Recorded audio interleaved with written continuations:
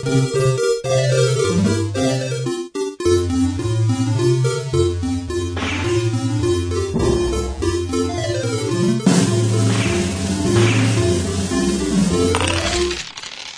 to Tablepop. My name is Mitchell Attini. I'm an author, I'm a comic book collector, and I'm also a toy collector.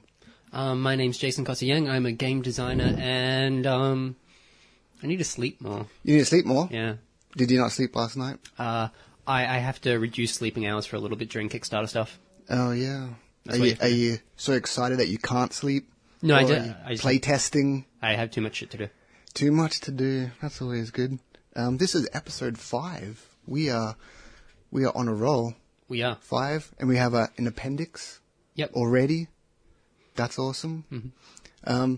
This week or this month's podcast is about cyberpunk. Are you excited about cyberpunk? I'm excited about Cyberpunk. Cyberpunk was one of the... You look excited. Yeah, so with the past ones, I kind of went through and looked through a few things, but this one I've actually gone back and been watching films and been reading stuff. You actually went back and watched films? Yeah. Yeah? Yeah. Cool. I watched Ghost in the Shell, I watched Existenz. I've never seen Existenz. It's a cult movie, isn't it? Yeah, it's, Classic. what's his name? Emilio Estevez? No. Sean Bean? No, the director, Cronenberg. Yeah, it's a is Cronenberg it? film. Yeah. Oh, okay. We should go back and edit that one so it seems like I knew what I was talking about. No, that's fine. I know Cronenberg. He makes a lot of horror movies, doesn't he? Yeah, Like graphic, there's splatter. There's some weird stuff in this. Yeah? Yeah. So I should watch it? You should watch it. I've never seen it. I went to high school with guys who used to watch it all the time. Mm-hmm. They loved it. Put in their top 5 movies of all time. It's weird arguably not cyberpunk. It isn't. Maybe. We should go through and keep going and see if we can find out what cyberpunk is. Okay. Well, I had to do some research on cyberpunk because, although I would say it's one of my favorite topics, I didn't exactly know what would define it as a cyberpunk genre. What defines cyberpunk? I have no idea. And I like the word punk because I'd say I'm a bit of a punk. I like punk music, wear punk clothes.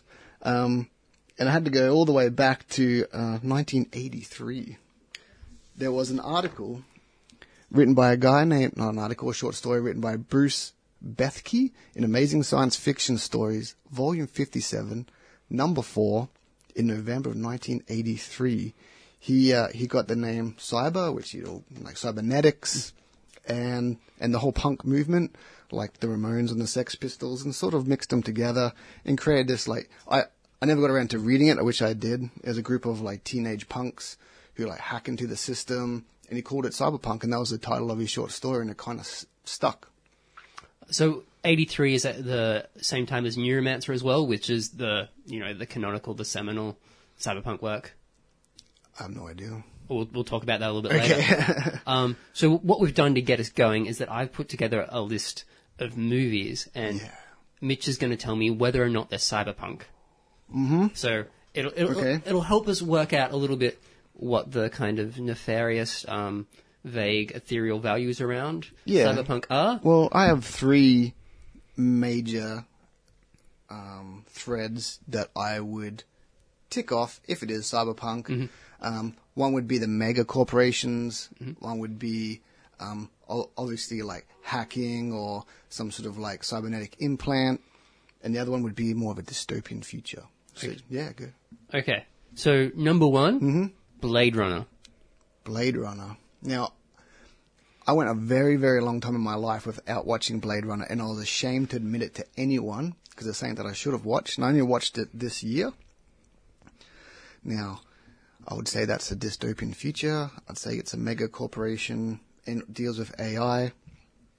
I'd say yes, definitely. Yeah. Definitely. So, Blade Runner is definitely a cyberpunk film. Yeah, it's one of the top cyberpunk films out there. He doesn't actually do any hacking in it, though, although he does kind of use a future Photoshop at some point. A future Photoshop? Yeah, when he's really? Zooming in on the scene and stuff. So that's kind of. Yeah, definitely. Okay, how about Lawnmower Man? Definitely, yes. I know that was based,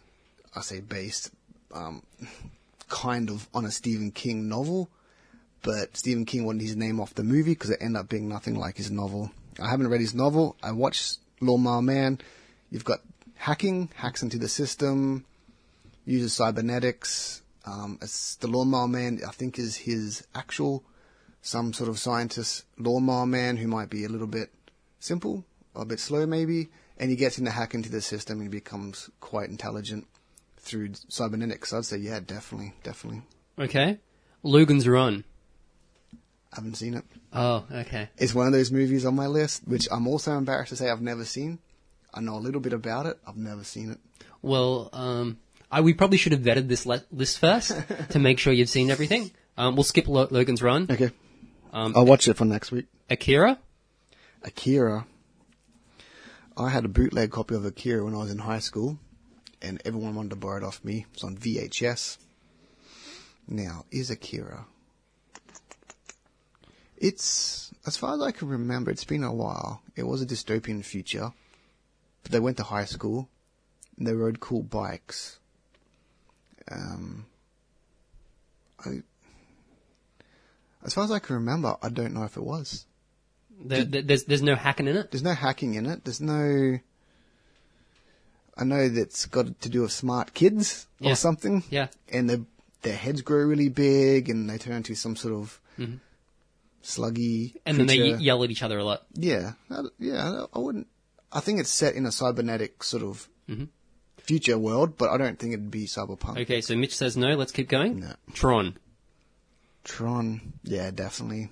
Why? Definitely Tron. Well, there's hacking in it, but does it meet any of the other criteria? Tron's like the first Hunger Games. Don't they sort of like... fight each other? It's been a long, long time. Don't they have like those frisbees that they throw them and they're like do-do-do-do-do? Yeah. So he accidentally kind of goes into the system, and then the system, like, he has to kind of fight his way through and do gladiatorial stuff. So it's set in the 80s. A kid finds the machine and somehow goes into it. I can't remember.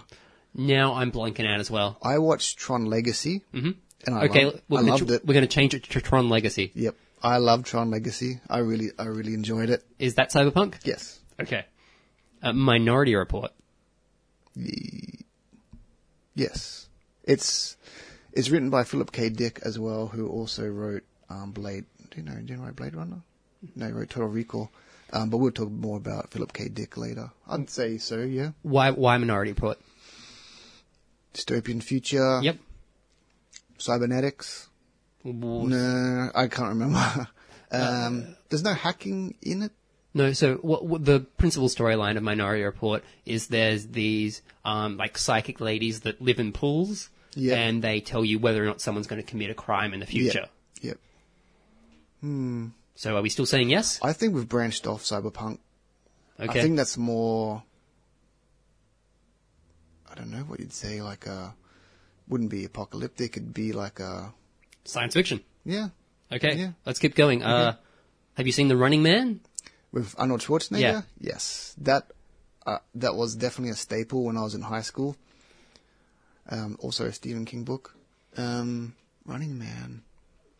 As far as I can remember, are they prisoners and they get a chance to be released if they can get through this sort of maze? Which is a reality TV show. Reality TV show. There's no... As far as I can remember, there's no mega corporation or AI. There's only dystopian future, so I'd say no. Yeah, there's kind of a megacorp in the reality TV station. Okay. Like, it's like the main thing that everyone watches. So you can say it's megacorp in that way. Yeah, okay. So that's a no still?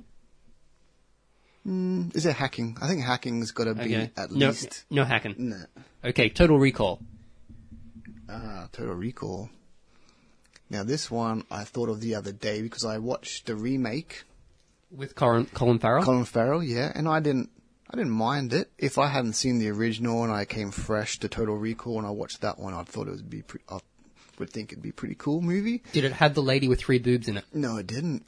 Not watching it. But yeah, you just can't go past that original. You just can't. It's too good. So Total Recall, it's not really dystopian future. It's science fiction future, and they live on Mars, and they deal with memory implants So you're not hacking, technically you're not hacking into any sort of matrix or any sort of network. You are just playing around with your mind. Is there cybernetics in it? I don't think so. Well, if you define cybernetics as in messing around with your mind with computers... Is that how you'd define it? I'd say like a screen in your arm, or your mobile phone's in your arm, and you've got a jack in behind your ear. So wait, if I duct tape my iPhone to my arm, am I therefore a cyberpunk? You are you wear a Sex Pistols shirt, you're a cyberpunk. I'd say no to Total Recall. Not cyberpunk, science fiction. Okay, Dredd being the latest movie, or Judge Dredd in general? Judge Dredd.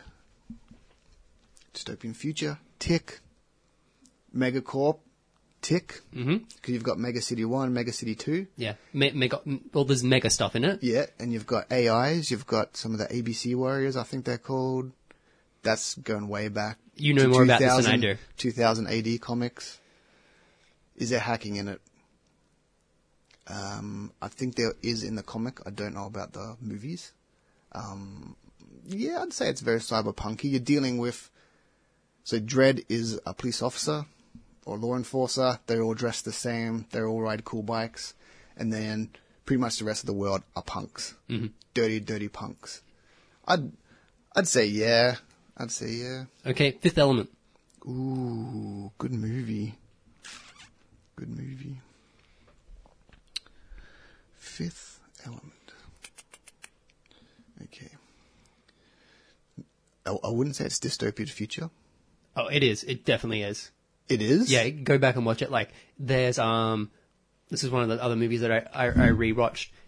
It's like a highly surveilled society. Like, he basically goes through, and remember at the start, he's a cab driver. Yep. And he's got, 1 point left on his license. Yep. And, like, the police are going through and, like, checking everyone. And then the lady falls through his car. And it goes ding, ding, ding, ding. You've had an accident. You have no more points on your license. Yep. So it's like, just being constantly tracked. And then he just, starts doing cool stuff. Yeah. Because when I think of dystopian future, I think people living underground. There's underground people, yeah. They're jacking in or hacking into the system. They're kind of... like the movie The Crow, or I think it's Dark City. It's all very, very, very dark. But Fifth Element, you've got the flying sushi train thing that comes by, and yeah, the flying noodle shop, which is a little reference to Blade Runner. Oh, okay. And then you're dealing with more fantasy stuff, like the stones, the wind, and the fire, and all that, and love, and all that. I don't remember anyone jacking in. Okay, so Mitch is saying I'd no? I'd say no. Terminator. Now, on my research, I did read Terminator was definitely one. You're dealing with AI from a kind of a alternative future, or from future where it's all kind of ruined by these robots, and they've come back. I'd say cyberpunk. No, I'd say no. Okay, interesting. Avatar. Yeah, I never even thought of Avatar, because they're definitely... Because remember, what essentially is it's the guy in the movie has no legs. Yes. And he jacks into an alien body. Yep. And goes and does stuff for the rest of the film. So, no dystopian future... I believe it is dystopian future. They are exploiting. They're on a planet, aren't they? Yeah, but they are definitely being a mega corporation that is exploiting the the Earth military in order to basically rape an alien world. Yeah, getting the material or the whatever they're doing. Well, it seems to tick all the boxes, and I've never ever thought of Avatar would be cyberpunk. I'd probably have to say yes. Okay, Alien. No. Okay. No. RoboCop. I actually wrote that down just before when you were talking, because I'm like, man, I watched the remake RoboCop with the I'm crying all the time RoboCop. All he does in that movie is cry. Cybernetics, yes. Jacking into a system, I guess. they like program him, you know, to move faster, shoot better. Dystopian future, it's kind of like a weird future where people kind of wear the same sort of like grey clothes, and it's all sort of, you know, straight down the line. RoboCop is more a dystopian future, like original RoboCop. Original is, original is. Remake, not so much. Mega corporations, yeah, I mean, you're dealing with Michael Keaton is the new megacorp sort of boss who like wants to build these kind of robot cops. Cyberpunk, there's no real punk element in it, but it does tick all the boxes, so I'd probably have to say yep. And last one, Inception. Yep, definitely. Okay, but why Inception though? I only watched Inception once, and that was quite a long time ago. As far as I remember, they live in some sort of other plane of reality. Is that right? Where they have to spin a ladle or something to make sure that they're which reality they're in. So they're jacking in. They're jacking in, yes. It's definitely not dystopian though. It's not dystopian. It looks like today. And there's no mega corporations? No megacorps, no. Oh, maybe. Anything? You could maybe infer that some of the guys they're hacking into are, like, they're high up in a megacorp, but... Well, if you break it down into cyberpunk, you've got the cybernetics, but you haven't got the punk part. Yeah. I would have to say that it definitely shows some signs of cyberpunk. Okay. So, my little quiz was actually taken from a list of the top cyberpunk movies. Really? So it was a rigged quiz. Yeah.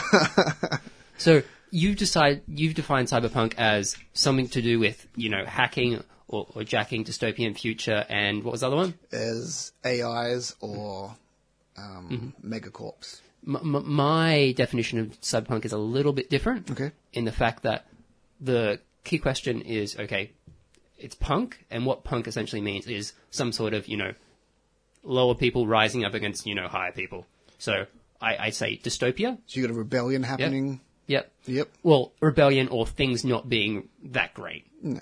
So dystopia. Yep. That's one of my criteria. And other criteria is something to do with moral or ethical questions around what it is to be human in a technological world. So Blade Runner. Yep. Even though there's no hacking or anything like that at all. No. One of the key questions of the film is Harrison Ford a man or is he a secret robot dude? An android. Yeah. That's a replicant, not a replicant. Watching that movie, going into it, I thought that was going to be the main question. Is he or isn't he? Oh, yeah, it's actually, that's more of a meta question, isn't it? I think so, because I don't know what version of Blade Runner I watched, but I found out that there are 7 versions of Blade Runner. Oh, yeah. So I want to quickly just run. There's a work print prototype version in 1982, a San Diego sneak preview version, 82, a US theatrical release, 82, international theatrical release, 82, a US broadcast version, 86, director's cut, 92, and the final cut, 2007. I think I watched the final cut. Now, one thing I did sort of have to go back and look at twice was when Bruce Bethke wrote his short story, Cyberpunk, he actually wrote it in 83, and Blade Runner came out in 82. Oh, yeah, I did not actually go into the timelines there. So, well, we kind of point to 83 with being the Bruce Bethke one and also Neuromancer as being, this is the time that cyberpunk started. But of course with all these things, it's not just one thing. There's it's going forwards and backwards in time. There's ripples throughout. Yeah, so it just made me think, maybe Blade Runner was made without having that, knowing that putting it in a category, this is cyberpunk. So whereas later, we look back and we put it in the category. You're like, oh, that's cyberpunk. But I mean... Because it does tick the boxes. Yep. And most of those versions were just edited for violent scenes, profanity, and nudity. Mm-hmm. Really. So, going back through a couple of the things, Minority Report, I'd say yes, because it is that question about what, there's like a big moral ethical questions about, okay, these psychic ladies are saying these people are committing crimes. Are they actually committing crimes? You know, when does you know, the future maybe possible things become reality? Yep. So there's that Alien.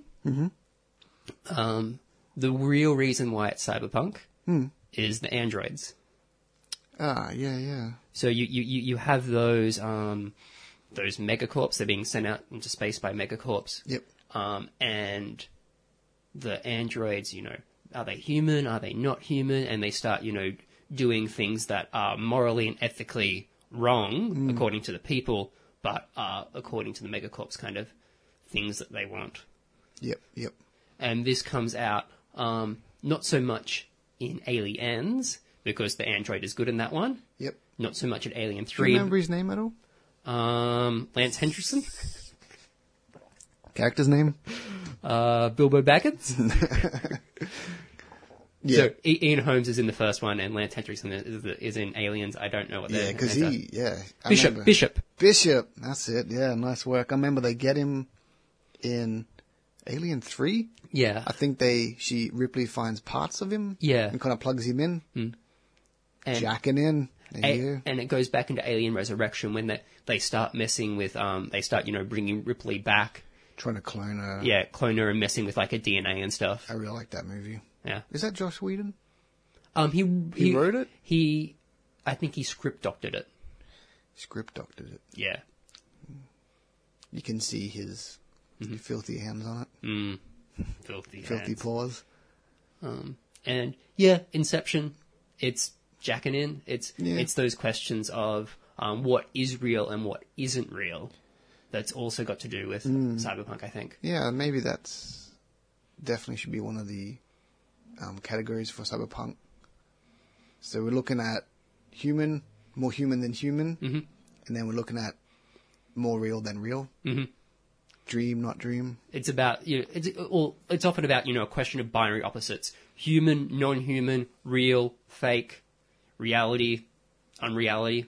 So cyberpunk's moved more away from dystopian, jacking in, more to that maybe. Yeah, and of course, like with things that evolve, you might say Inception is cyberpunk influenced, but it's, you know, lacking those key things that would make it cyberpunk, which is a cyberpunk aesthetic. And Fifth Element is also cyberpunk influenced in the fact that it has, like, a really strong cyberpunk aesthetic, but the story is complete space opera. Yeah. Like, it's got nothing to do with, you know, anything of those key cyberpunk themes. Apart from that there's this alien lady. I still refuse to put in cyberpunk. Yeah. I would not say it's cyberpunk. It doesn't have the themes, but it has the look. Yeah, that's right. So did you say you read some books as well? Oh, I read books. Especially for this pod? Yeah, specifically for this pod. So I just finished Neuromancer, which is William Gibson's first novel. Yeah. And it's what people point back to as also, you know, really starting the cyberpunk genre. William Gibson has been a little bit iffy about kind of putting himself into the cyberpunk genre because he's more of a fancy man. Oh, he doesn't want to be in that genre? Yeah, so he started off writing things that, you know, we definitely think of cyberpunk, and I believe around the 90s he started going into more contemporary kind of settings, and his idea was that we now live in the cyberpunk reality. Oh, we so do. If I could have a jack in the back of my head, I would. Jack straight in. That's what she said. Jacking off. So Neuromancer, I actually really liked it. Like, it's based in 83, but as opposed to something like Lawnmower Man or any sort of like hacking movies you go back and look at in the 80s and 90s, which like date so incredibly, Neuromancer still feels fresh because it's described in such a way that, you know, there's no blinking green terminal or anything. Yep. It's all happening inside his head. Okay. And that's also where we start to get words like cyberspace, and several other kind of cyberpunk novels have, you know, given words and given ideas that have come into reality now. So it was written in the 80s? Yeah. And it sort of gave birth to these words that we use now in like everyday sort of conversation. That's cool. One of the other ones that I read was Snow Crash by Neil Stephenson. And that helped, well, it did a little bit to get Avatar into our language. An avatar as in your, another vehicle you use? Yeah, Avatar is an digital representation of yourself in some sort of reality. Snow Crash was a pretty cool novel. And by pretty cool, I mean it's like hyper, ultra cool. Like, you know, the main character is a half black, half Asian delivery boy samurai hacker. Wow. Delivery boy? Yeah. What, pizza delivery? Or? Yeah, you should read it. Does sound pretty good. Yeah. There's some parts of it that are like just like, you know, really cool and it's fun and, you know, you do go back now and you can kind of appreciate it for its, you know, slightly dated because it's, you know, what we thought was cool in the 90s. Yeah. But it is quite enjoyable. The only thing is it's got so much info dump in it. Really? Because he's got his story and then he's got this like extra thing which he just kind of dumps in, and so there are literally like pages of the main character being talked to by a librarian AI and just telling him exposition, like just pages and chapters. So wow. Yeah. So maybe edit that out. Yeah. Okay. Neil Stephenson is known for having too many ideas. Yeah. And some of the ideas in this are really great. Is he still around? Still writing? Yeah, I believe he is. Oh, cool. Well, we can't go too much in the cyberpunk books without mentioning Philip K. Dick. I haven't personally read any of his books. Neither do I own his books. They're not normally my genre that I read. But a lot of his books were turned into movies like Do Androids Dream of Electric Sheep? Total Recall? Wrong way. Yeah? No. What? Do Android Dream Electric Sheep Blade Runner. Is Blade Runner. Blade Yeah. Runner. Sorry. Blade Runner. I've written Total Recall. I think he wrote that, Minority Report, and A Scanner Darkly. Have you watched Scanner Darkly? Yeah, I believe I've watched and read. It's pretty trippy. Yeah. The movie's pretty crazy. I do really like science fiction.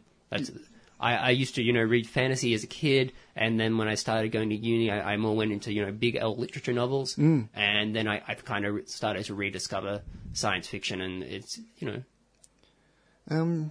I do read China Mieville, I've only read his book of short stories, and some were definitely cyberpunkish. Then I know the storylines of some of his other books, and they're very sort of steampunky, cyberpunky, sort of dystopian future, apocalyptic sort of deals, which I'm definitely looking forward to reading. The only other sort of cyberpunk stuff that I read was Ghost Rider 2099 in high school. Oh, yeah. So in the 90s, they brought out this whole run of 2099 titles. So there was Spider-Man, Punisher, Hulk, Savage, and then they brought out Ghost Rider, and I was just sort of buying them because I really enjoyed the Punisher one. I collected that, I think, until it ended, which wasn't like in the maybe 20s or 30s. And so Ghost Rider 2099 ended up surprising me as being cyberpunk. It came straight from the Shadowrun role-playing world, which we will talk about soon. And it was based on... Was it integrated into the Shadowpunk world? Is that what you said? It seemed to be, but I don't think... Officially, yeah. Because there's a guy who was, like, the Ghost Rider was a kid who was hacking, and he died sort of while he was doing that. And he became the Ghost Rider 2009. I mean, I remember it being drawn so differently. I haven't written down who had drawn it, but it's very Jay Lee style. If you know Jay Lee, it was very, very, very different, way far away from the superhero sort of classic drawings of Jim Lee or Todd McFarlane. And it's more very, very gritty, very, very dark. And I remember enjoying it a lot.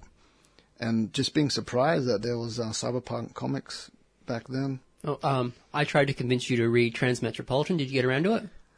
Is that Grant Morrison? Yes. I have it. I haven't read it. Okay. Not yet. Transmetropolitan, you know, definitely cyberpunk, and it's one of those novels, those, you know, graphic novels from those era. It's a Vertigo release. Yep. And it's really enjoyable. I read Grant Morrison's All-Star Superman. Mm-hmm. Have you read that? No. That is a trip. Mm-hmm. At the start, I'm just like, I don't know if I like this. And at the end, you're like, wow, that was really good. I really enjoyed Transmetropolitan. It's based around Hunter S. Thompson. Is it? Yeah, so it's basically a future Hunter S. Thompson in a cyberpunk universe. So completely sold on it. He's a gonzo journalist, and he just goes around, getting stories. And I believe there is a little bit of hacking. And one of his key instruments of interrogation interviewing is a bowel disruptor. So he'll threaten to shoot you, and essentially makes you shit your pants. Wow, that's cool. It is. I didn't know it was based on Hunter S. Thompson at all. It is, yeah. It's really fun. That's really cool. The other novel, which I haven't mentioned yet, is a little bit newer. And so if you're like, I don't really know if I like cyberpunk, check out Ready Player One. It's a novel by Ernest Cline, I think. I should have written that down. And it's pretty much based around pop culture and a little bit around massive multiplayer online RPGs and stuff. Oh, cool. So it's set in a dystopian future where pretty much everyone, or at least everyone who has money and is of a certain age, spends the majority of their time in a virtual world. And that virtual world is created by this super geek who was really into kind of 80s and 90s RPG culture and video games.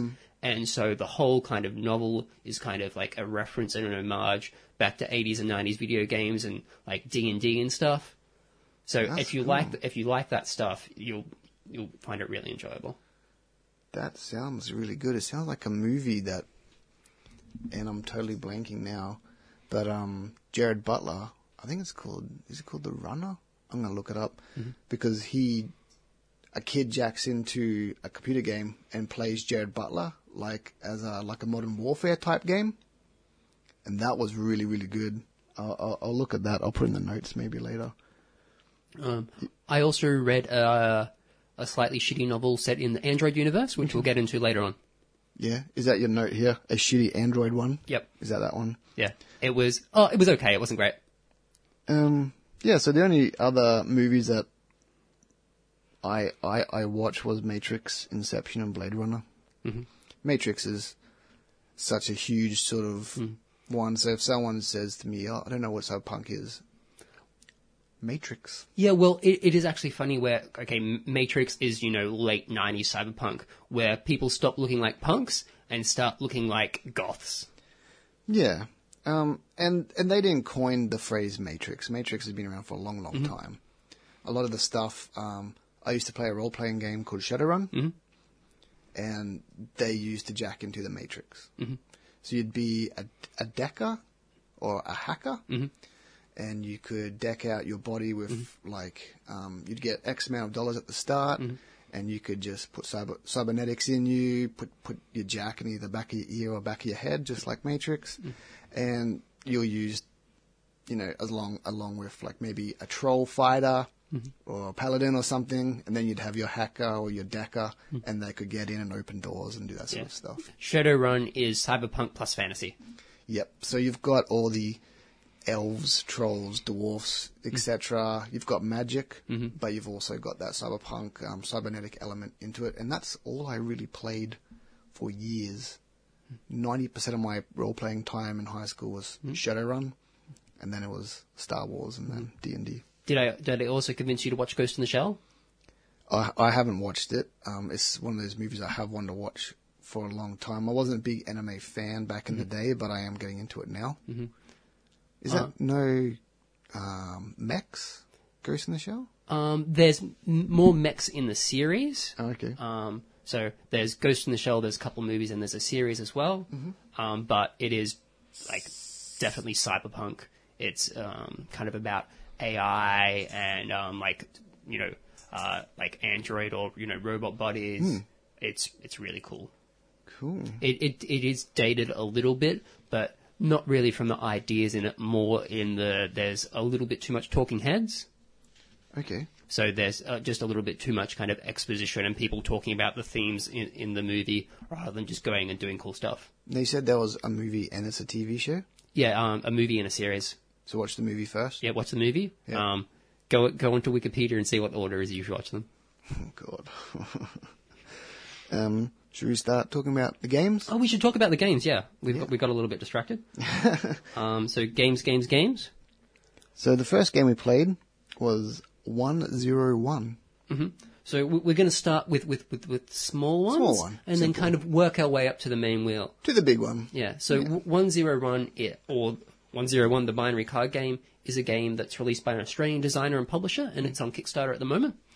And it's a micro game. So it's a very kind of small game. There's a small amount of cards compared to a big card game. I think there's something like, well, you have, I think, 11 or 12 cards each. Yep. So I think the final game will maybe come up to 36 cards or something like that. Really? Because there'll be a few expansions released throughout the Kickstarter. Because you printed it out, a PDF copy. Yep. And you put them in plastic slips. Yep. And when you pulled it out, all I could see was zeros and ones, and I'm like, what is this game? So it's got like an 80s coding kind of aesthetic, so it's all black and green. The ones we went into were white and black. But that's just because I printed them out on my home printer. Yeah, no, it was really fun. I really enjoyed it. And we're mainly talking about thematic games here, and basically 101 is a little less thematic than what we usually go into, in the fact that like what you do is that you reach either a 0 or a 1. Yep. It's just a 2-player game, and you play cards to try and control rows. So if you go back to computing class in, the 90s, back when you were a kid, how you had those little rows of 10, 20, 30, 50, and different commands like print, enter, go to, that's like integrated into the game. So basically you play a card and then it has commands, and those commands can let you do other cool things such as delete other cards, save other cards from being deleted, move things around the row, let you play extra cards, and it's a little kind of like row control game, because you've got to each try and control like a 10 or a 20 or a 30 or a 50, and then try and push the game so you can win. Now, at the end of the 50 row, there's the end. There's an run card. Yeah, run. So once you fill that up, that's pretty much the end of the game, isn't it? Yeah. Once you get to the run command, the program runs and it executes. I looked at it one way as you could replace the ones and zeros with a square and a circle, or a smiley face and an X. And I found it hard to. I'm like, well, why is this cyberpunk? But if you look at it, as you said, as a running theme as binary code, and you're trying to maybe hack in and steal a row, if you look at it that way, it's definitely sort of cyberpunky, hacky. And I would definitely back it. I mean, I really liked it, and I see it as a warm-up game. I think we've talked about like a beer and pretzel. Would you think that's a beer and pretzel sort of game? Like, yeah. When I think of beer pretzel games, I more think of games where you don't have to think. So you're just drinking beer and eating pretzels and just kind of throwing dice and stuff. Oh, okay. Whereas this for me is like a little bit more of a filler game. Yeah. So it's something like, let's say we're waiting for one of our friends to turn up for our RPG sessions. Yep. Which happens quite a lot. Yes. We're waiting for something to do, so we start playing cards. And it goes for, 10 minutes, so you can play a couple of rounds while you wait for other people to turn up. Yeah, there's no fiddly tokens or counters or clocks or dice or... Yeah, all in cards. Pictures. It's just a 1 or a 0 and then maybe a little word, save, move, whatever, delete. And really quickly set it up, play. It's only 2 player, isn't it? You can't play anymore. Only 2 player. Yep. I really liked it.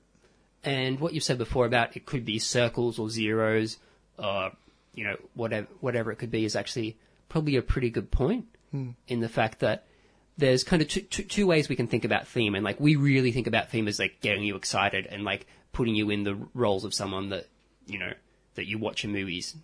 So in most games, you want to be a cool cyberpunk hacker, or you want to be Luke Skywalker, or you want to be a cool wizard. Greedo? No, you don't want to be Greedo. But another function of kind of theme in games is to help explain how things work. Yep. And that's how this works a little bit more. The commands of print and save and delete, it, tells you how the game works, so it's quite intuitive to use. Like you basically explain it and then you're like, oh, I can remember how this thing works because it works like delete does. Yeah, it almost takes you back to the first Tron movie where it's very, very basic commands, thinking ahead, where should I put this, where should I put that? It's even got that sort of Uno feel to it where I can move your card, or I can delete your card, or I can save my card, and you don't know what I have, and I don't know what you have. So it's definitely random, it's definitely luck-based, and it's definitely strategy. Yeah. For such a simple game. So 101, check it out on Kickstarter. Yeah, back it. And the next one we started is the first one was appetizer. This is more of an entree, so it's definitely like, a bit of a meal, but it's still a little bit smaller. You It's probably a cyberpunk meal. Yeah. So Android Yep. is a license that Fantasy Flight are doing cool things with. Yes. They started a game a while ago, and it was the first one, and it was just called Android. Yep. And Android is essentially Blade Runner. Okay. It's Blade Runner the game, set in like a new universe that they created, and you're a cool detective, and you want to try and solve a crime. Mm-hmm. We didn't play Android because it takes around 3 hours to play, and it's really complicated. Wow. More complicated than Arkham Horror? Probably a similar level. Okay. I really want to play it, but I just haven't bought it because I don't think I can get it at the table. You can't get it to the table? Yeah, as in, I don't think I will have 3 players that are, willing to sit down and play it with me. Not for 3 hours. Yeah. Jeez. Where there are other games I can get that's similarly complex, and I know people are more excited to play with me. Yeah, I mean... Whereas this is also more of like a story-based game where you really try and, feel out your character. You never know. I mean, given the day like today, it's raining, it's Saturday, got nothing else to do. Why not sit down for 3 hours and play Android? So the game that we played instead is Android Infiltration. Infiltration. That was good. And that's around a 45-minute game. We take... Yeah, I reckon that took us about that long, and that was the first time for me playing it as well, and I'm trying to understand it. And it's set in the same universe, so same cyberpunky things, and essentially you're cyber thieves who are going in to steal stuff from a facility. Yeah, they didn't really specify. I'm very story-based, so I'm like, what is this facility? Like, is there more than one facility? I can actually tell you. Okay. So we're kind of going around in circles around the next game, which is Android Netrunner. So you're going into the facility of not a megacorp, but more of a mini-corp. Okay. So you're actually being bankrolled by one of the bigger corps to go in, steal their data, steal their prototypes of the cool stuff, and shut them down so they don't rise up and become a rival. That sounds good. That sounds cool. So you're playing Cyber Thieves. It's a 2 to 6 player game. With the 2-player game, you control 2 thieves. With 3 to 6 players, you just control 1 thief. Okay. So essentially, you're all running into the building, and you're like this cool team of thieves, like in a film. And then you're like, oh wait, fuck it, I just want to get what I want. So you all start looking out for number 1 and try and steal as much stuff as you can before the countdown timer goes down. Yeah. And it's this little thing where you have to roll the dice at the end of the round, but there's also an alarm, and the alarm keeps going up, and those 2 numbers add together. And when it gets to 99, the police are here and you can't get out. So you have to get out before it hits 99. Now I picked the tech expert and the muscle. Mm-hmm. And looking back now, there wasn't any difference between either of them, unless it comes down to the items you get. Yeah, there's a couple ways to set up the game where you can set up, you each, draw a character card and you can deal random item cards. Yep. Or you can deal some recommended item cards in the set. Mm-hmm. The other game that I played with just the random setup, and it was less good. Okay. Because it was just more random, so you didn't actually have a guarantee of having cool things. Whereas we played with the recommended item cards, and that seemed to work a lot better because you actually had, things that you could do, and each character felt a little bit more unique. I just looking back, I'm like, you're a tech expert, but you're not giving me any expert tech, and you're a muscle guy, and I'm not forcing my way in anywhere or pushing people around. There wasn't anything there, unless I missed it. No, you're correct. Okay. There was just a couple things in that. I mean, that game, because what you do is you lay out the rooms sort of face down. Yeah, so there is quite a lot of setup to the game. There's lots of little components and different things. A lot of little fiddly tokens. Yeah, so it takes a little bit to set up, and you lay out rooms. So there's a randoms format, so it is quite replayable. I don't know how many times I'd actually replay it, but there is that variability to it. So each time you play, it's going to be a different game because you're going to have different item cards and you're going to have a different levels of rooms to kind of what you encounter.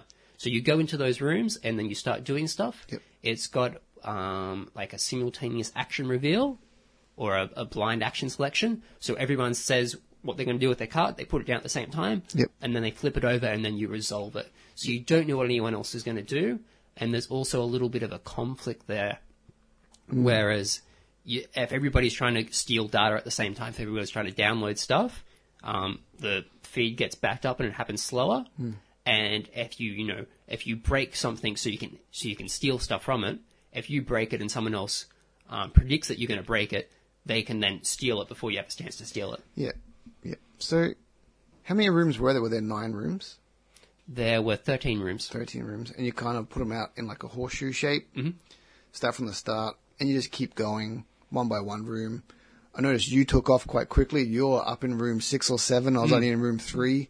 I ran deep into the facility. I used a couple of cool things that slingshot me forward. But you were going past is it the download tokens? Or Yeah. Like you weren't collecting them? Yeah, the download tokens are the things that you want to get. Want to win. Yeah. They're little tokens, and they're blank on one side, and they've got numbers on the other, and the numbers are what you add up to win. So you're not quite sure how much points everyone has, but you have a pretty good idea. I didn't, going in, I didn't know how to play it, but I thought it was quite easy to understand after a couple of rounds. I got the hang of it.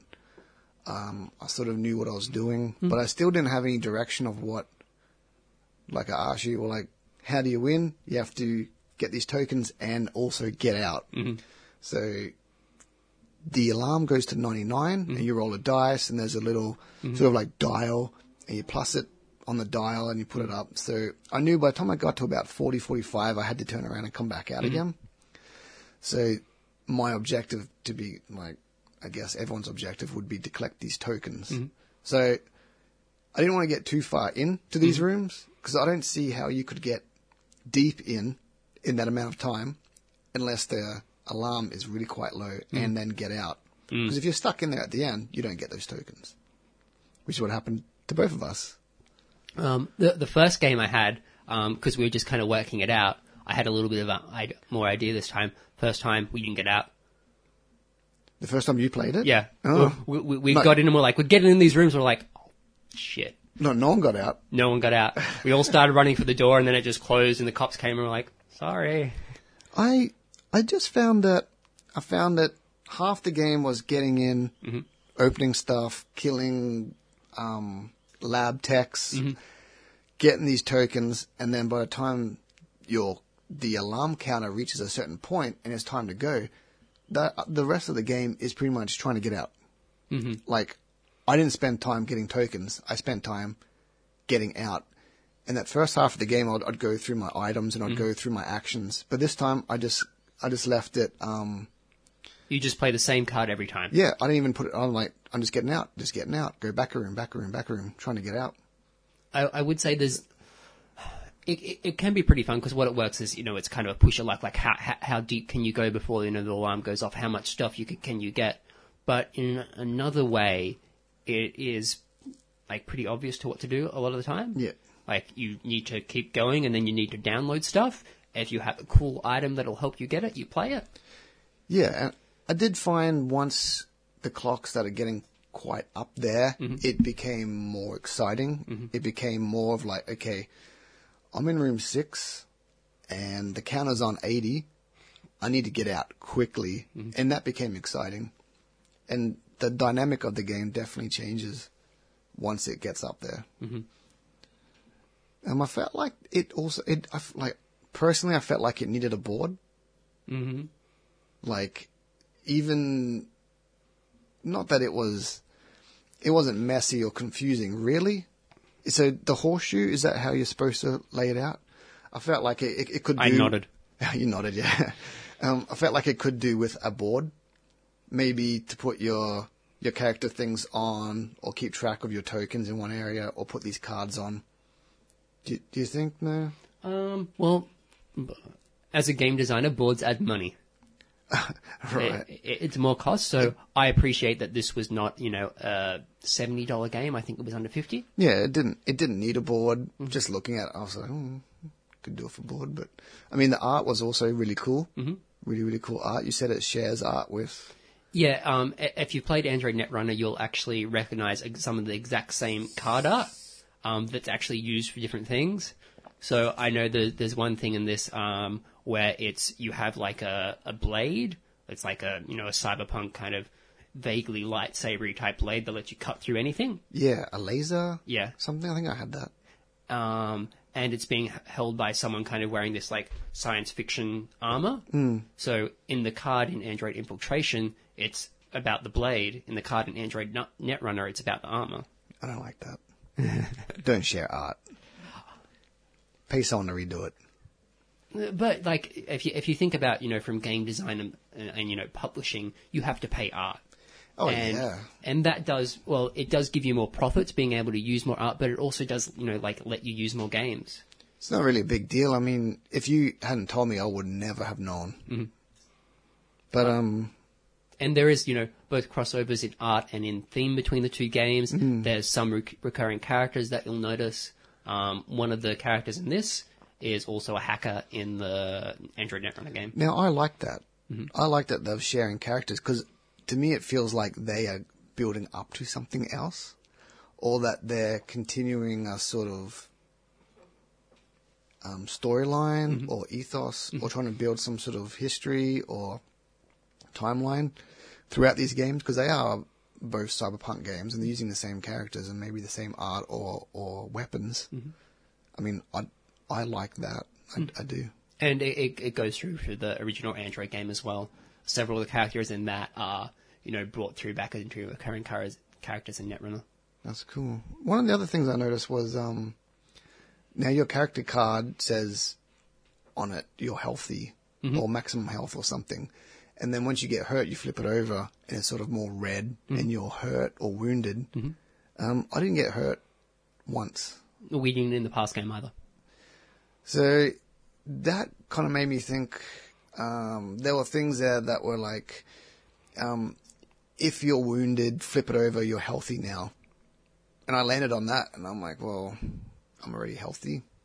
And not once did I get hurt. Is that... Well, because, it's such a variable game, there was, lots of things that don't come into it. And there's kind of a good and a bad thing about that. Like, you kind of feel a little bit cheated that you didn't get the whole game. But on the other hand, you didn't get the whole game this time, so you can go back and play it again. And, get the whole game again. Yeah. So it makes more variability, but it also, like, it feels that, like, some of the things, like, a cool thing should happen here, and nothing cool happens. No. You walk into a room and look around and go, okay, next room. Yeah. And a lot of the time that's what it is. It's like, I'm in here, there's nothing to do, I'll walk forward. They could definitely add another element to it. Like I said, they could add a card that stops the person from going forward or back for a round, because if you're trying to get out, you'd want to stop the other person from actually getting out. Because you did stop me. I think I was in the last room and I couldn't get out, so I lost half my points. Or I probably would have won if I got him out. Yeah, you definitely would. We both had two guys, and one of our guys each made it out, and the other guy was trapped in the facility when the cops came. Your guy was in room 6 or 7? Yeah, I really just wanted to see what was in the end room, because, like, I wasn't having him download stuff, I was just having him, like, go in and break stuff. Well, you went to the secret room. I went to the secret room. It was impressive. Yeah, I went to the secret room, and I got there, and then I got some cool slippers. Yeah, you did too. Yeah. Non-slip. Yeah. Something. Frictionless slippers. Frictionless slippers. So, in my mind, playing the game, I thought we're jacking in and we're in a sort of a matrix, but we're not. We're actually physically a character in a physical, actual building. Yep. Okay, so there's no matrix in there at all, really? Well, you're downloading things. Yeah, downloading. Yeah. Okay. But you are a physical thief as opposed to a cyber thief. So you're going from room to room, suppose. kind of jacking in, overriding whatever they're doing, fighting people, physically fighting, and technologically fighting? Yeah, so a couple of things is there's, when you go into a room, there's these data tokens that are just everywhere, so presumably people have left around floppy disks, which you just put into a bag. Floppy disks. Wow. And then there's some data tokens which are locked away, and they can be locked away by a lab worker, which is a yellow token, or a tech lock, which is a red token. And the main difference between those two tokens is one of them's called a lab worker and one of them's called a tech log. Yeah. And there's things that can affect lab workers and things that can affect tech logs. I had a gun that could kill a lab worker, but apparently I only go in to do a mission with one bullet, because as soon as I killed him, I had to discard it. And I had a better gun. You did. Which I managed to remember to put the magazine in. So I could shoot and then I could return it to my hand, whereas Mitch shot, his gun blew up and he had to discard it. I am not a good thief. No. Clearly. But, one of my characters ran out of item cards. Mm-hmm. And I did not get a chance the whole game to pick up any more item cards. Oh, but I did go into a room and take the item cards before you had a chance. Twice. Yeah, because I saw you picking up quite regularly. And I didn't pick up once. I'm like, well, this guy can only use his, download interface, move forward, move back. Mm-hmm. And I can't do anything else with this guy, and he's a tech expert. Mm-hmm. So, recommendation? I'd like to play it again. Mm-hmm. I'd definitely recommend it. I'd say grab it if you like cyberpunk, if you like cool art, quite an original setup, I think, mechanic to it. Yeah, I'd definitely recommend it. I would say it's a good game, but not a great game. Yeah. I'm not that good at picking up games quickly, but I think I picked up this one pretty quickly, but you knew what you were doing. So if you're two people, you picked it up, didn't know how to play it, I think it might take you a little while to understand it. But after that, it is fun. And the more people, I think the more fun it would be, because I found it quite easy to get tokens. I could go forward or back because you took off running. I was left with these tokens. I just picked them up. If there was third or fourth person playing, it'd be more of a rush to get these tokens. Yeah. So it works okay as a two-player game. It's a little bit better with more players, but it's good, not great. I think that it just didn't feel like all the time you had cool stuff to do. A lot of the time it was just a little bit pedestrian. You were kind of just strolling through the game and doing the obvious stuff. Yep. It felt that cards either should have had more general utility, so you could have done more stuff all the time, or there should have just been something that... Also, the other thing was that we couldn't get really deep into the facility. You didn't feel like you could explore the whole thing because the cops would come first. Yeah, I was definitely apprehensive to go past room 6. Yeah. I got to room 7, so I got almost halfway in and then I had to come back. If I stayed any longer, I would have been locked out. Because there is that dial that would change. So you roll a dice, you might get a 6, and then you look at the dial, might be 5, that's 11. I mean, you've jumped up quite a lot. And then every now and then we'd only put it forward maybe 2 or 3, and you'd have plenty of time to get in. I think they could do a lot with infiltration. I think it's good as it is, but I mean, I don't think I'd buy it. I definitely would play it again, though. Okay. Main meal. Main meal. And this is definitely something that you can eat and will sustain you for a long time. So last time we talked about Magic in our little appendix. Yep. And that was to help us set us up for Android Netrunner. So Magic is a CCG. It's a collectible card game. You go to the store and you buy a box of stuff or a bag of stuff or something. You're not entirely sure what you'll get. And then you start, making decks in order to be able to play another player. Yep. Netrunner is different in the fact that it's an LCG. Live card game? Yeah, living card game. Living card game. And the difference between that is you go to a store, and you first of all have to buy a big box, which is your starter set. Yep, like an intro box. And that starter set has, a lot of cards in it and actually has, several different factions. So there's a lot of replayability in that. And then what you have to do, instead of, buying something that we're not sure what it's in, you buy something which is full of a certain amount of cards.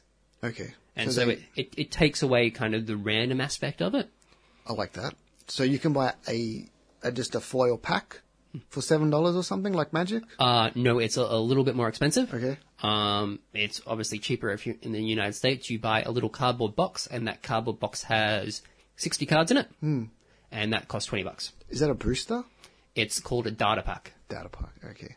And it's made by the same guys that did Magic, isn't that right? No. Originally it was. Yeah. Android Netrunner is designed by the same guy who designed Magic, which is Richard Garfield. Garfield, yep.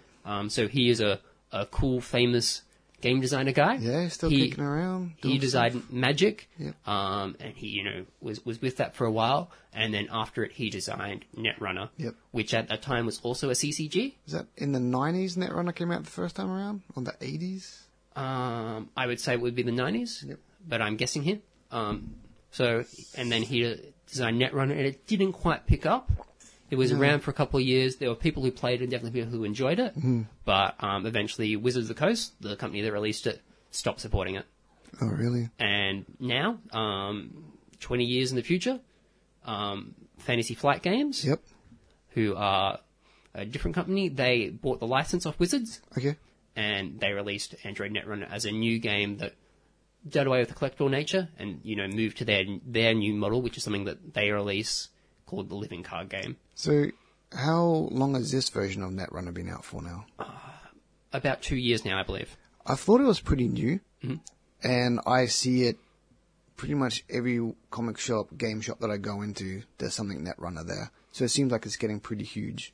It is. It's one of the kind of biggest growing ones.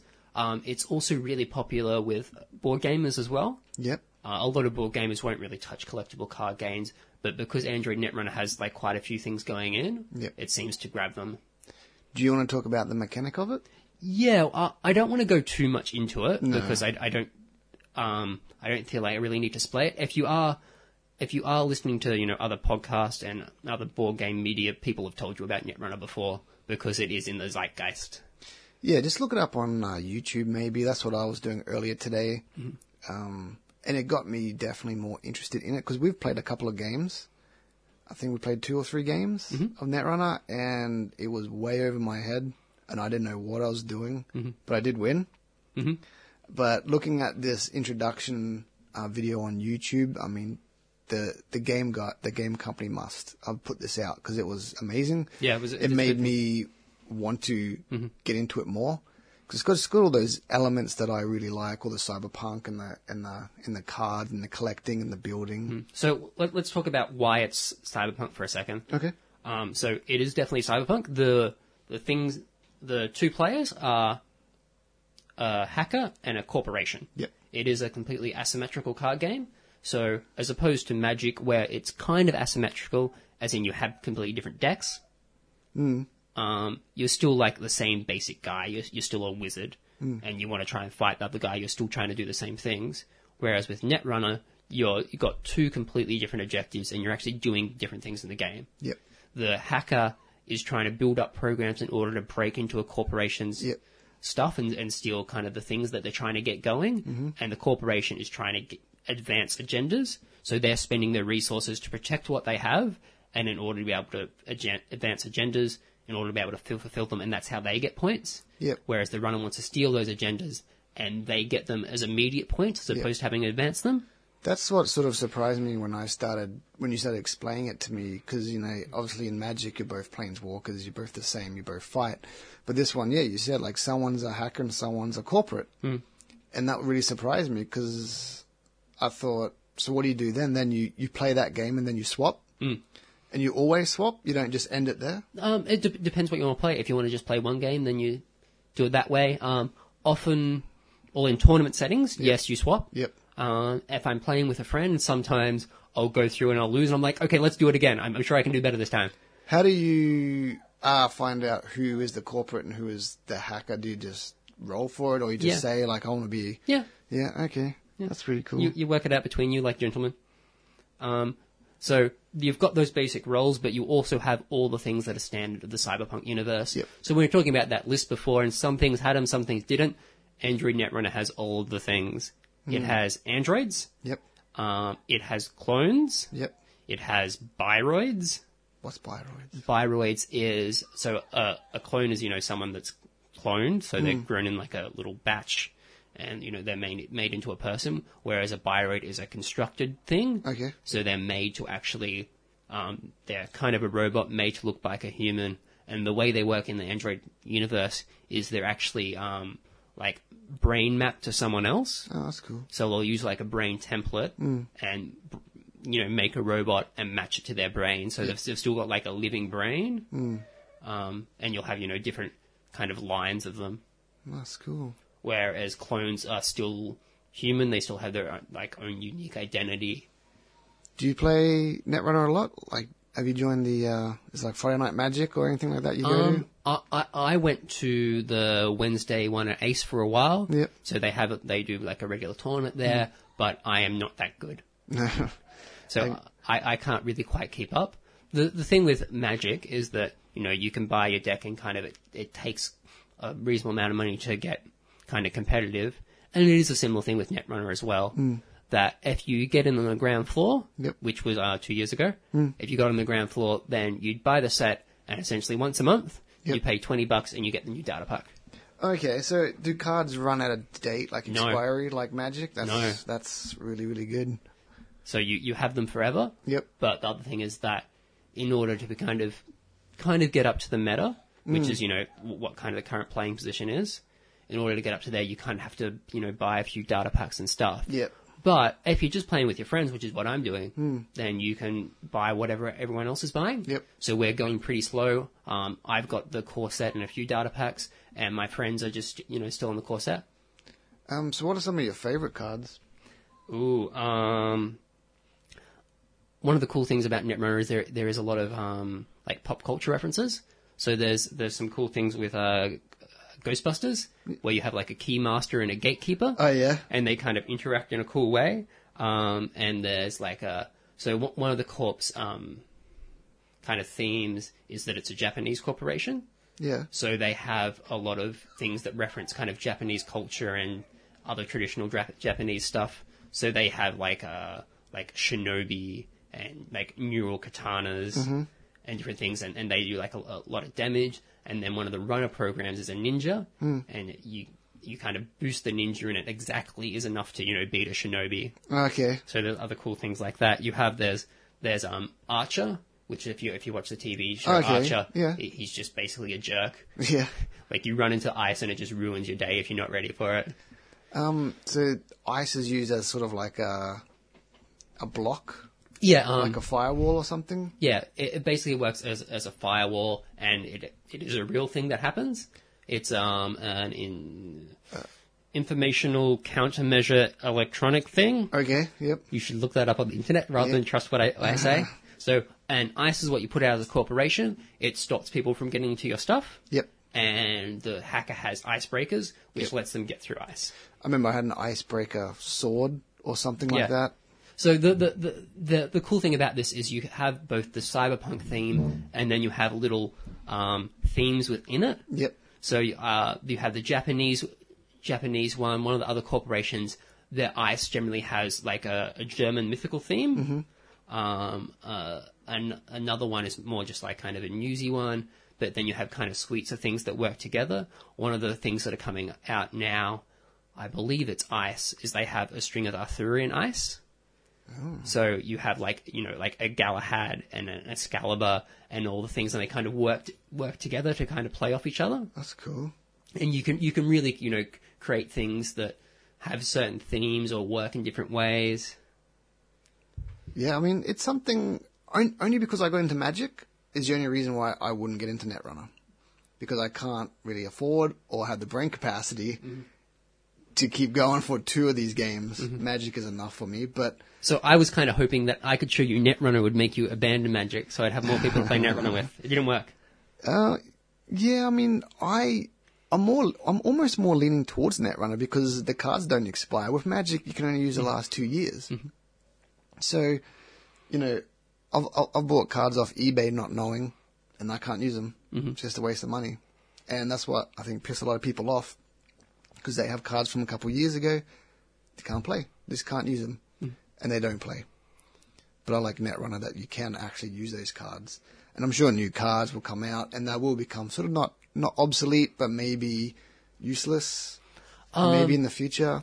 Well, the thing is, like, the more you can create a deck from the core set that works. Yep. But the more cards you get, the more custom you can make it. Yeah. The more, like, if you think about it in terms of a sword, you can have the sword and it's kind of okay. Yep. But the more cards you get, you can kind of just sharpen it and sharpen it and sharpen it until it's, really tight. I like all the art in Netrunner as well. It's all very, very cool. I mean, the art in Magic is amazing.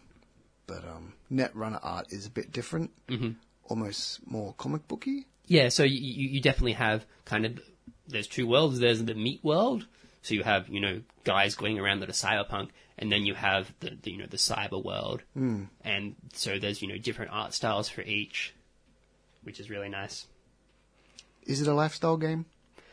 So Magic is kind of a lifestyle game, whereas what you do is if you play Magic, that is likely the only thing that you play. Yep. That's a bit of a generalization, but that does happen a lot. Yep. People will play Magic. And it is quite similar with Netrunner, whereas people who play Netrunner play Netrunner. Yeah. They don't play Magic as well, normally? They don't play Magic as well, and they'll generally kind of stick to card games. Yep. But I've found with Netrunner, more board gamers are into it. Yep.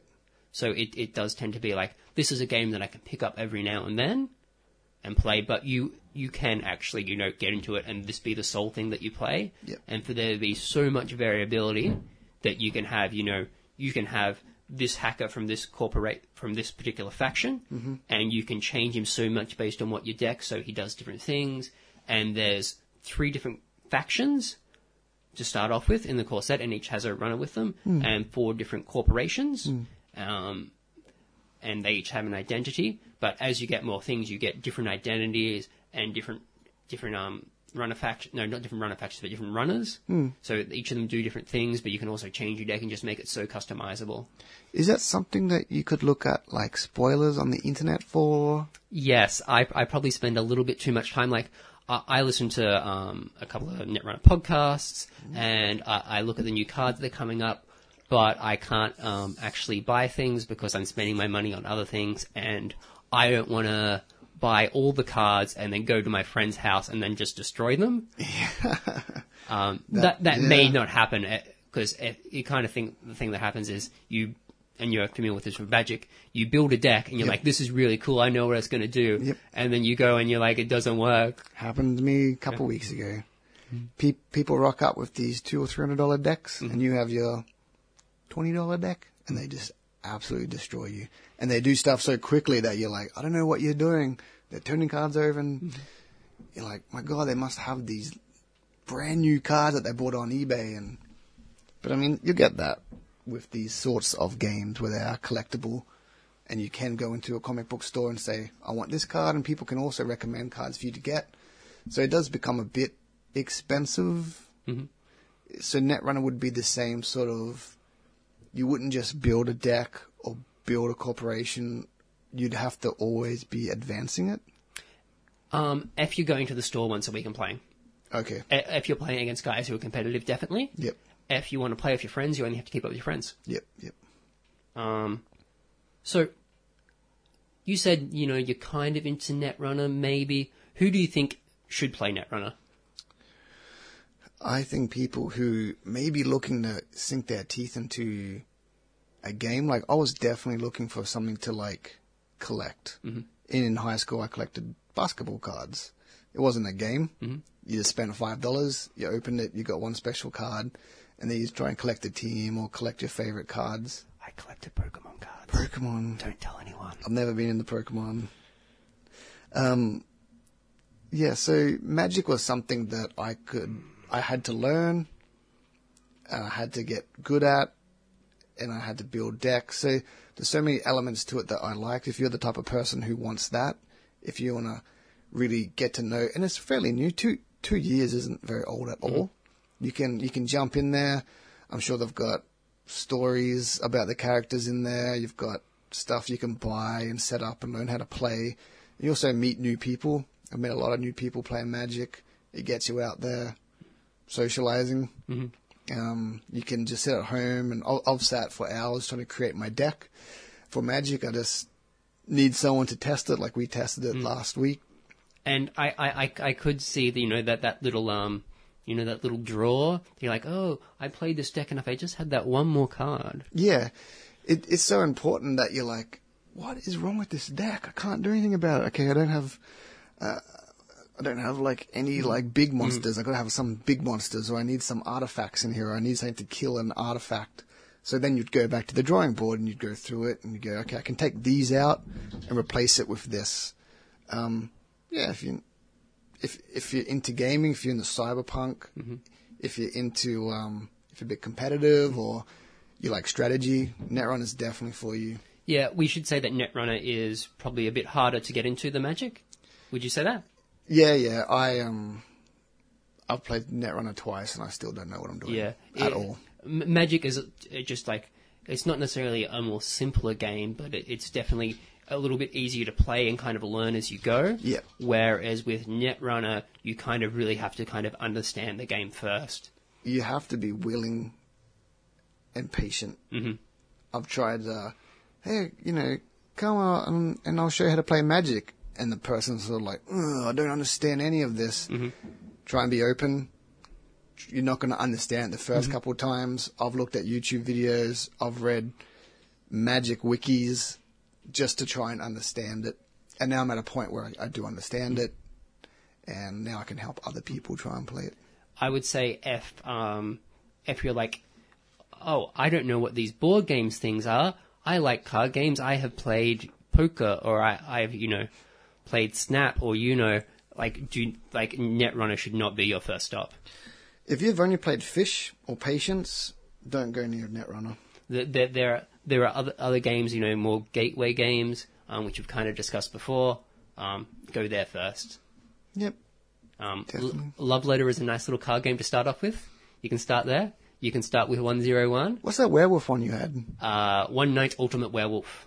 The one where you close your eyes and stand up? Yeah. I wanted to play that again. But don't you need like 7 people? No, you can play with 3. 3? Yeah. I really like that game. It works better with more people. Yeah, even go to like Hawk and Mm-hmm. pretty straightforward. You don't have to create a deck. It's all there for you. Just counting, really. Yeah. After you've maybe played games for at least 6 months ago, then start thinking about Netrunner. Yep. Definitely. So is there anything else for the cyberpunk? Well, I think we're pretty much up there. So Mitch is still kind of he's on the Magic fence. He's not sure how far he's going to jump in. So I've showed him Netrunner. I have another card game that's going to come up for next episode, which I'm going to try and get him a little bit more interested in. Another LCG. Oh, really? Yeah. Can you tell me what it is? Well, it's got like a similar Magic mechanic, whereas what you do is you kind of put out creatures and stuff and use them to block and attack. Okay. But it's Star Wars. Star Wars. So it kind of exists in a kind of level of complexity between Netrunner and Magic. Okay. But it's still an LCG, and it's actually a lot easier to deck build in it. Okay. Because we'll get into it next time. Yeah. Let's not get distracted. No, definitely not.